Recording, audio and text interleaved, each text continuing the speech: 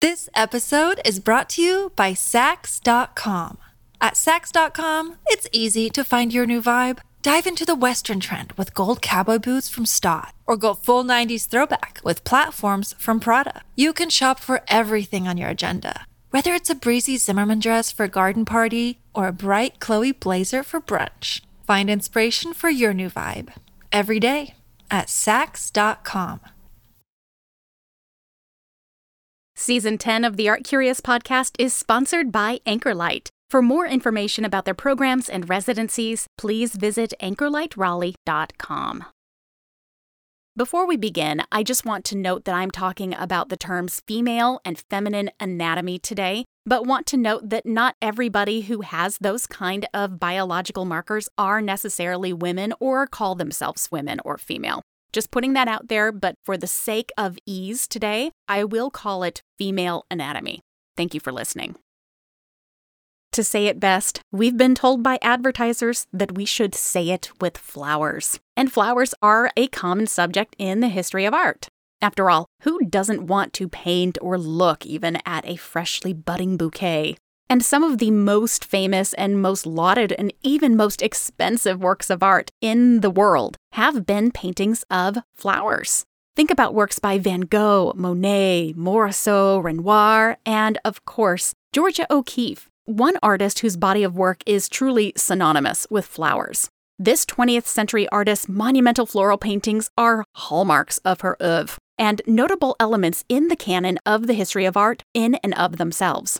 Over the course of her career, Georgia O'Keeffe painted over 2,000 works of art, and around 200 of them contain flowers. When most people hear the name Georgia O'Keeffe, her enlarged floral canvases are among the first to spring to mind. At face value, these works really show O'Keeffe's exploration of various floral specimens. And by manipulating these flowers, Georgia O'Keeffe used them as vehicles to explore things like abstraction and to format her own individual visual language. Some of her critics and fans, though, would argue that O'Keeffe's floral images are more than meets the eye. And in fact, a popular belief is that these flowers are a direct reference to the female body.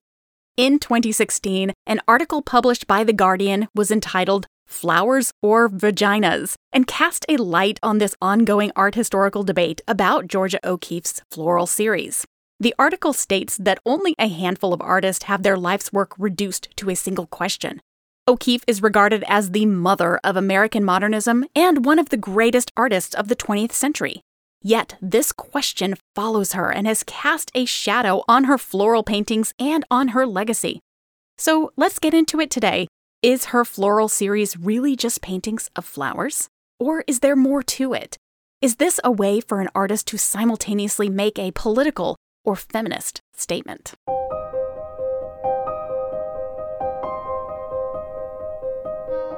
Some people think that visual art is dry, boring, lifeless. But the stories behind those paintings, sculptures, drawings, and photographs are weirder, more outrageous, or more fun than you can imagine. This is a new season, Season 10, where we are going to dig deep on some great art historical facts and fictions. In this episode, we are circling back to Georgia O'Keeffe, one of the most singular artists of the 20th century. Are her floral paintings really risque interpretations of the female anatomy? This is the Art Curious podcast, exploring the unexpected, the slightly odd, and the strangely wonderful in art history. I'm Jennifer Dassel.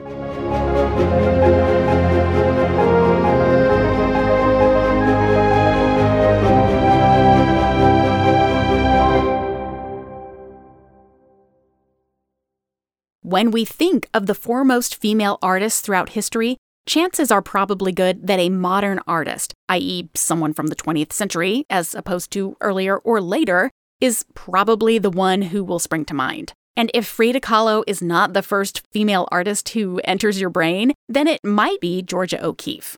As we discussed previously on episode 76 of Art Curious, Georgia O'Keeffe was an extraordinary American painter whose specialty involved creating these beautiful pictures that inched closer and closer to abstraction all while honing a trademark and super identifiable style that celebrated the beautiful little things in life, including sometimes the smallest detail of even the smallest flower. And chances are high that it is a flower. Again, these bright blooms, dramatically cropped, like you've zoomed in on them with a telephoto lens. That's what you are really imagining when you first picture a Georgia O'Keeffe painting in your head, even though she did so much more than these quote-unquote flower paintings. Throughout her long career, as I mentioned, she produced about 2,000 works of art, with flowers making up a little more than 10% of her total output. In addition, she painted these indelible urban scenes, vast landscapes, and lots of cow skulls. Her name has become synonymous with a certain westernized version of mid-century modern American art, and, as always, she is then always in vogue, especially among museums and collectors. So Georgia O'Keeffe is at once both trendy and completely timeless. Let's discuss some of the salient details of her upbringing and training as a quick review for those who are longtime art-curious listeners, and a little introduction for those of you who may be new to the show, and also to art in general.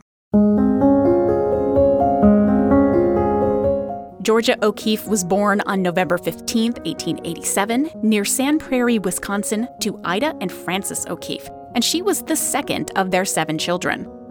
Early on, Georgia set herself aside from her siblings by showing off an incredible amount of artistic talent, which her parents encouraged, and they provided her with private art instruction where possible.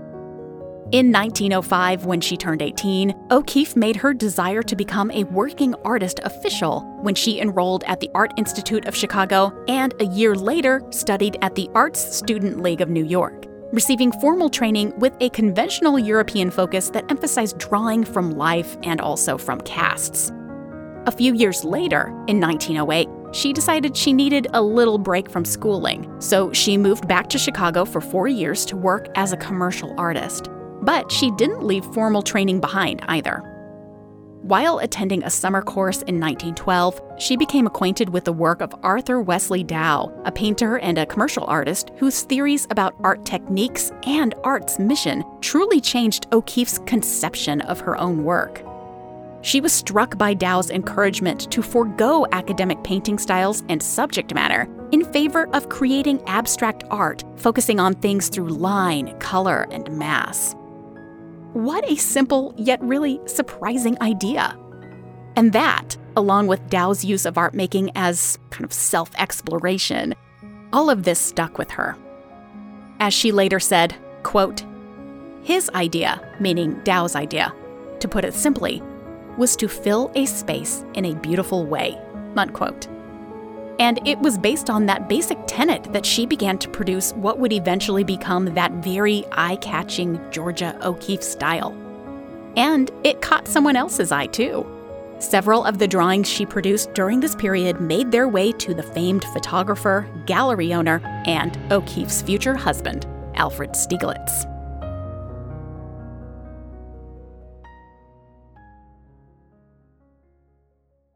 Stieglitz is considered to be the big daddy of modern photography in the United States, first and foremost.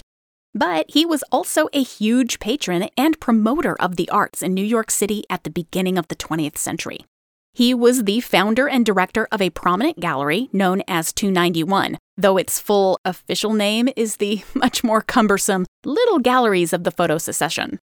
Not only did Stieglitz use his gallery to promote photography as an artistic medium that was both worthy of respect and admiration as much as painting and sculpture were, which was a pretty radical thought though at that point, but he also exhibited traveling shows by the leading figures in the European avant-garde. So people like Matisse, Rodin, Pablo Picasso, and others, figures whom Georgia O'Keeffe also super admired. The mutual professional interest that both O'Keeffe and Stieglitz enjoyed grew into a personal acquaintance, which then evolved into a mentorship and then later progressed into a slow-burning romantic relationship, thus becoming one of the most fertile love affairs in the history of American art, and one that is beautifully documented in thousands of letters and hundreds of Stieglitz's own photographs. The couple married in 1924, and it was through Stieglitz's connections that O'Keeffe became acquainted with artists among the likes of Marsden Hartley, Arthur Dove, John Marin, and Paul Strand. This network of artists really helped to influence O'Keeffe's semi-abstract style. But it was nature itself that was probably the biggest influence. And we're going to be talking about that next, after a quick break. So stay with us and support our show.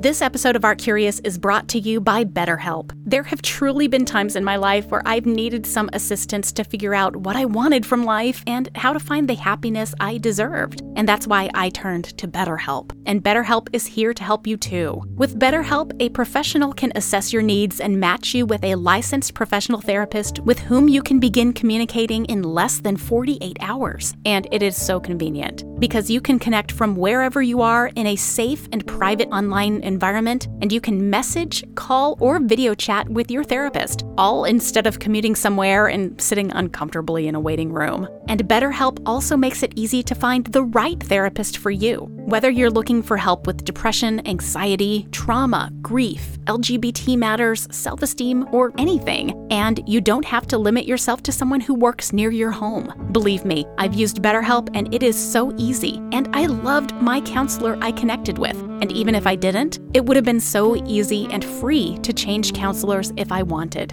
It's confidential, convenient, professional, and affordable. And financial aid is available. BetterHelp is not a crisis line or a self-help line. It is professional counseling done securely. And check this out. So many people have been using BetterHelp that they are recruiting additional counselors in all 50 states. As an Art Curious listener, you're important to me, and so I want you to start living a happier life today. By visiting our sponsor, BetterHelp, you'll get 10% off your first month of counseling by visiting betterhelp.com/artcurious. Join over 1 million people who have taken charge of their mental health. That's at BetterHelp, HELP.com/artcurious.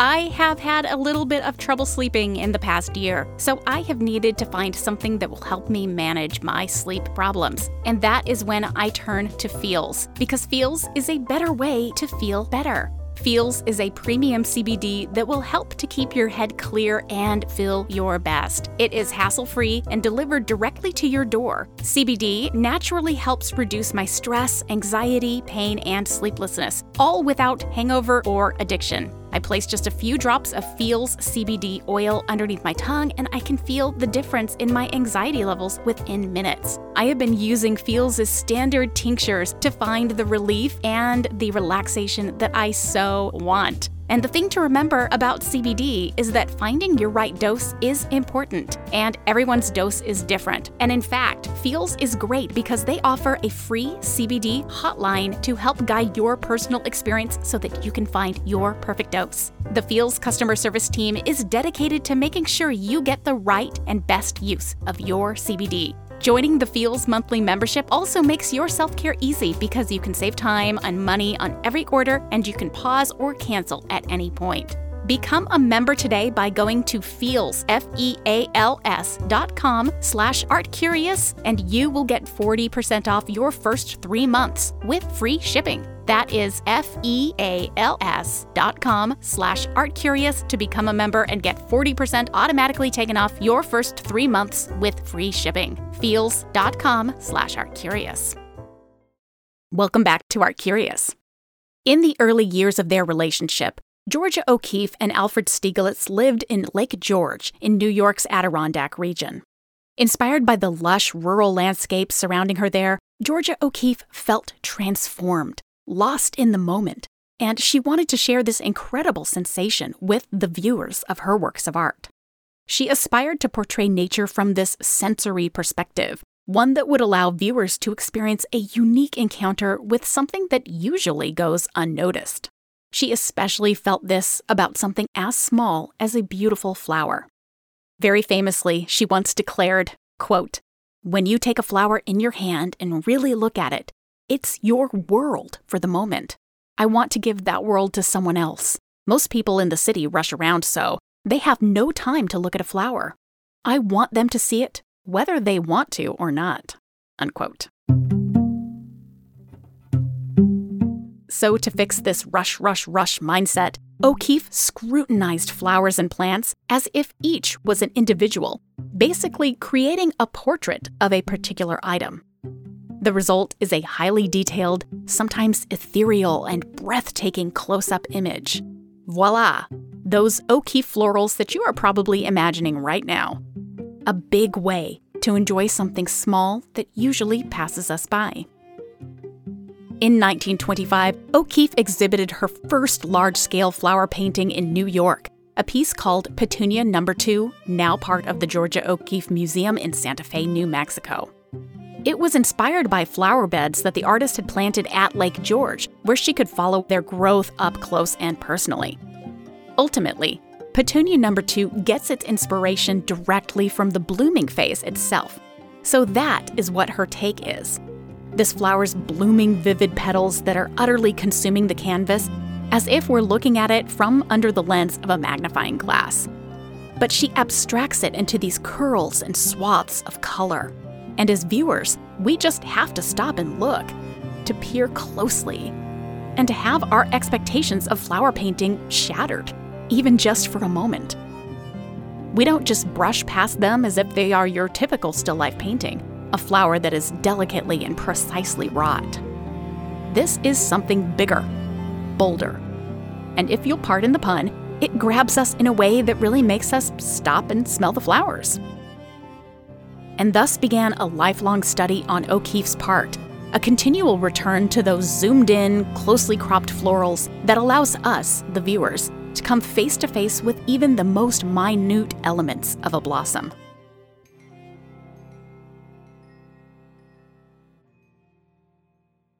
Take, for example, her many canvases illustrating the red canna lily. Throughout her life, O'Keeffe would find herself enamored, her eyes captured, by one type of flower in a garden or the landscape, and then she would paint versions of that bloom over and over again. The red canna was one of the flowers that grabbed her beginning in the early 1920s, and she created versions of this lily in various degrees of close-ups, in watercolor and oils, with versions now found at the Pennsylvania Academy of Fine Arts, the Amon Carter Museum of American Art, the High Museum in Atlanta, and of course the Georgia O'Keeffe Museum in Santa Fe. And it may have been one, if not multiples, of these red cannas that started to really grab people's attention. And one of those people was none other than Alfred Stieglitz, O'Keeffe's husband, who first responded to viewing one of her early large format cannas by scoffing, quote, "Well, Georgia, I don't know how you're going to get away with anything like that. You're not planning to show it, are you?" Unquote. As May Miller Claxton of Western Carolina University noted in a 2003 journal article discussing what she called the untamable texts of Eudora Welty and Georgia O'Keeffe, there had already been some discussion of the supposed feminization of O'Keeffe's works. Now, remember that this was the 19-teens and the 1920s, and having O'Keeffe taken seriously as a painter, and not just a woman painter, was a particularly irksome problem for both O'Keeffe and her husband. We'll get back to that in a moment. But Stieglitz's knee-jerk immediate reaction to her floral pictures was something more. For him, he thought it was something too feminine, but nothing short of an overt metaphor for female genitalia. In the soft, fluttery curves and the inky reds and purples of the red canna, Stieglitz saw biology, passion, and power. And he wasn't alone. In her biography, Portrait of an Artist, author Lori Liesel mentions the experience of an owner of an O'Keeffe floral who discovered that a visitor once used the painting as a prop to teach a child about sex. And this association with sex and O'Keeffe, or at least if not sex exactly, then anatomy, perhaps, has stuck. O'Keeffe herself was fairly shocked about the whole thing because, as the story goes, it was not her intention. In a 1939 text produced as a companion to an exhibition of some of her flower works, she said, quote, "Well, I made you take time to look at what I saw, and when you took time to really notice my flower, you hung all your associations with flowers on my flower, and you write about my flower as if I think and see what you think and see of the flower, and I don't," unquote. At the same time, even O'Keeffe's phrasing of my flower, not the flower, feels somewhat sensual. It's her flower, not the flower. She painted it, sure, so it is hers. But some have argued that she painted, most specifically, the reproductive elements of the flower itself, the pistils and stamens. But this was not what Georgia O'Keeffe had meant for us to see. She had meant for us to stop and admire the flowers in a whole new way. An innocent one, a way to admire even life's tiniest beauties. And people did stop and admire the flowers in an all-new way, to be sure. But this biological reading that many people had was, to the very end, irritating to O'Keeffe. But does that mean it's wrong to read O'Keeffe's florals in this way, just because the artist herself didn't like it? Is that okay? And what is the language of flowers, and how does it apply to Georgia O'Keeffe's works? We'll get into that when we come back from this short break.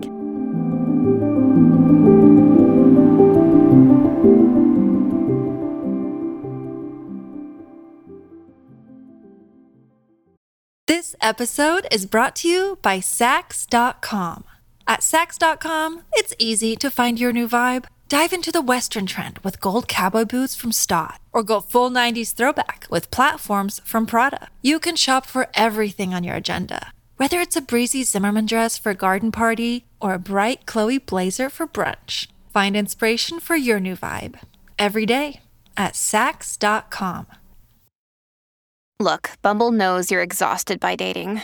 All the must not take yourself too seriously and 6'1" since that matters. And what do I even say other than, hey?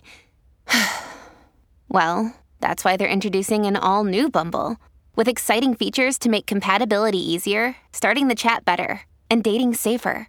They've changed, so you don't have to. Download the new Bumble now. After hours of dedicated research, nothing feels better than having that satisfaction of finally finding the information I've been looking for the latest episode of Art Curious. You can get that same incredible feeling when you've been able to find your next great hire after your candidate search with Indeed. And if you are hiring, you need Indeed. Indeed is a hiring partner that gets you what you really want, a short list of quality candidates as fast as possible. You can do it all: attract, interview, and hire at Indeed. One of the things I love most about Indeed is that they are able to make everything happen in one place and so easily, and that they partner with you on every single step of the process so that you can find the person with the right talents and skills that you need by using tools like Indeed Instant Match, assessments, and you can do virtual interviews right there on Indeed. Indeed makes it easier for star applicants to shine with over 135 assessment tests from cooking to coding. And you can pick what skills are important to you and get a clearer view of your top talents' abilities faster. Assessments make the interview process smoother for everyone. With Indeed Assessments, you can reduce hiring time by 12% according to Indeed data worldwide. So get started right now with a $75 sponsored job credit to upgrade your job post at Indeed.com/art. That's a $75 credit at Indeed.com/art. Offer valid through December 31st. Terms and conditions apply. Need to hire? You need Indeed. The last year or so has left me feeling, well, sore all the time, from reading in bed to sitting at my not 100% ergonomic home office chair. And if there's something that I've learned in the past year, it's that I also deserve a little break and to feel good. Because taking care of myself and my health is one of the most important things. And that's why you've got to check out Homedics. They have a whole line of massage products, from a massage gun with a built-in hot and cold technology to a massage cushion that lets you lie down or sit up depending on your therapeutic needs, to a 3-in-1 foot massager with vibration so powerful that it also loosens the muscles in your leg and lower back. Homedics has massagers that address your pain points from head to toe. I had the great privilege of testing out both their massage cushion and their foot massager, and let me tell you, they are both life-changing, and my neck really is feeling better and better. In 1987, a Detroit family founded Homedics to help make people's lives better. Today, they are the established leader in wellness and home health innovations backed by traditional wisdom and modern technology. Plus, they have an A+ Better Business Bureau rating, so they are a brand you know you can rely on. Join the millions of customers who trust the Homedics family to take care of their family. Right now, if you go to homedics.com/art and use promo code ART, you'll receive a free portable phone sanitizer when you spend $100 or more in massage products, a $60 value. That's homedics.com/art and use the promo code ART for your free portable phone sanitizer with a $100 massager purchase. Welcome back to Art Curious. Interestingly, one of my personal art heroes, the dearly departed feminist art historian Linda Nochlin, promoted a feminist and even overtly anatomical reading of Georgia O'Keeffe's florals. Very famously, Nochlin described O'Keeffe's 1926 painting Black Iris as a, quote, morphological metaphor for genitalia, unquote. A connection she also called immediate, concrete, and, quote, that the two meanings are almost interchangeable, unquote. So for Nochlin, an O'Keeffe flower became shorthand for genitalia, and for the better part of a century, viewers have been seeing what they want to see. And our minds, I guess, have been in the gutter for most of that time. To be fair, there has been a long-standing connection between flowers and floral symbolism and especially coded female desire. A connection that O'Keeffe may have inherited in some ways, whether she liked it or not. Feminist literary scholars have noted in recent decades that coded language and imagery was particularly strong during the 19th century, peaking during the Victorian era, and all of it leaned on a so-called language of flowers that was specifically used to discuss female sexuality and desire in a time period that was outwardly stodgy, but inwardly super randy. Flowers, then, could say what otherwise could not be said. You'll still see references to this so-called floriography when you read about the origin of the red rose as the flower for love and romance, or as yellow roses symbolizing friendship, daisies symbolizing innocence, and lavender, get this, apparently stood in as a marker of deception.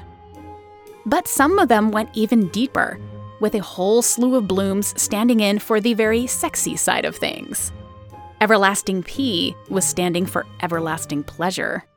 Fleur-de-lis for a burning, fiery passion. Geraniums were invitations for secret trysts and meetups. The dog rose was about the meeting of pleasure and pain. And the peach blossom, which sent a very specific secret message. I am your captive. Ooh, it's getting a little hot in here, you guys. All of this to say, it was a legit and a widely known thing, with references in books by the Bronte sisters and Jane Austen, in poems by Baudelaire and Emily Dickinson, and was still very much in the collective consciousness of Western Europe and the US by the turn of the 20th century. Nevertheless, this doesn't necessarily mean that it was the code that Georgia O'Keeffe lived and worked by. For her, it could have been that a rose was a rose was a rose, to badly paraphrase Gertrude Stein. When looking at the long-lasting assumptions about O'Keeffe's florals as sexual or anatomical metaphors, it makes sense to consider the timing surrounding these never-ending rumors. Remember that they started almost 100 years ago, not long after the artist debuted her first large-scale florals in the late 19-teens and early 1920s. By the 30s, she was vehemently denying their interpretation as anatomical stand-ins, and that should have been the end of the conversation. But remember Linda Nochlin getting all fired up about those morphological metaphors with their immediate and concrete connections. Nochlin, as many art-curious listeners know from our past conversations, really burst onto the art scene indelibly with her 1971 magnum opus, an article in the magazine Art News entitled, "Why Have There Been No Great Women Artists?" Nochlin is the feminist scholar of art history, the mother of feminist art scholars, though there were many others who are equally important, and her work coincided early on with the 1970s arrival of second-wave feminism. The power of women at this point was trumpeted loudly and fiercely, and according to art historian Anna Chave, so many feminists began to champion O'Keeffe's works as symbols of sexual liberation and female empowerment. Their choice was to supplant their political statements upon these paintings. O'Keeffe had never intended it, and frankly, she hated it. But here's the thing that I always stand by as an art historian. Though not being an artist myself, I firmly believe that art is for everyone, and that a work of art can mean something different to everyone. Beauty is in the eye of the beholder, but truly, so is meaning. We can do our best as curators and art historians, and I'm speaking from experience here on both ends. We can do our best to help you to understand a work of art, but understanding isn't the same thing as meaning. What a work of art means can be whatever you want it to mean, and it may be very different than what the artists themselves intended. And for me, that should be okay. Now, I know a lot of artists personally who want their work to only mean one thing, and sometimes that's hard. But art affects us all differently and connects with us on different emotional levels. For some, ascribing some kind of essential femininity to O'Keeffe's works is inescapable, regardless of whether or not O'Keeffe innately saw her work as being feminine in any way. O'Keeffe, by the way, hated that flowers were deemed feminine, hated that they were praised in that regard, or also that she herself was praised as a woman painter due to her chosen subject matter. As she long protested, quote, "I am not a woman painter," unquote. And just as some think that all those florals are innately womanly, there are some who see vaginas, vulvas, and more in them. It's no coincidence that in her own magnum opus, The Dinner Party, Judy Chicago gives Georgia O'Keeffe pride of place at her feminist dinner party, a triangular table presenting 39 place settings inspired by 39 important women from history, all of whom are honored by Chicago with a sculptural plate involving vulvar iconography, i.e., the plate looks like a vulva. According to Judy Chicago, she included O'Keeffe as an inspiration or an aspiration, the exemplar of a successful artist who was, yes, a woman. But, as Chicago added, O'Keeffe was also instrumental, quote, and pivotal in the development of an authentically female iconography, unquote. O'Keeffe, for so many, represented the ultimate in flowers and powers.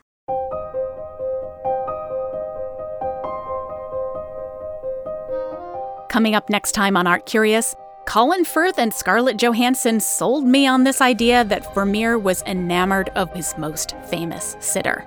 But was she actually a maid in his household? We're continuing to discuss facts and fictions in art history in 2 weeks. Join us then.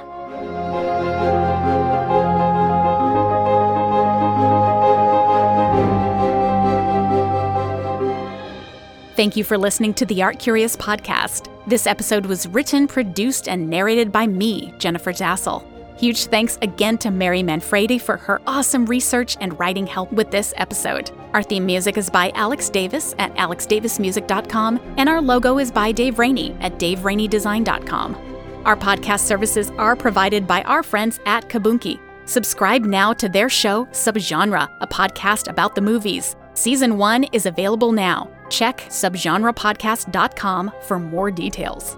The Art Curious podcast is sponsored primarily by Anchorlight. Anchorlight is a creative space founded with the intent of fostering artists, designers, and craftspeople at varying stages of their development. Home to artist studios, residency opportunities, and exhibition space, Anchorlight encourages mentorship and the cross-pollination of skills among creatives in the Triangle. Please visit anchorlightraleigh.com. The Art Curious podcast is also fiscally sponsored by VAE Raleigh, a 501c3 nonprofit creativity incubator, which means that you can donate tax-free to Art Curious to show your support. So find the links and more details about our show, including every episode's blog post, at artcuriouspodcast.com. We are also on all the socials at Art Curious Pod.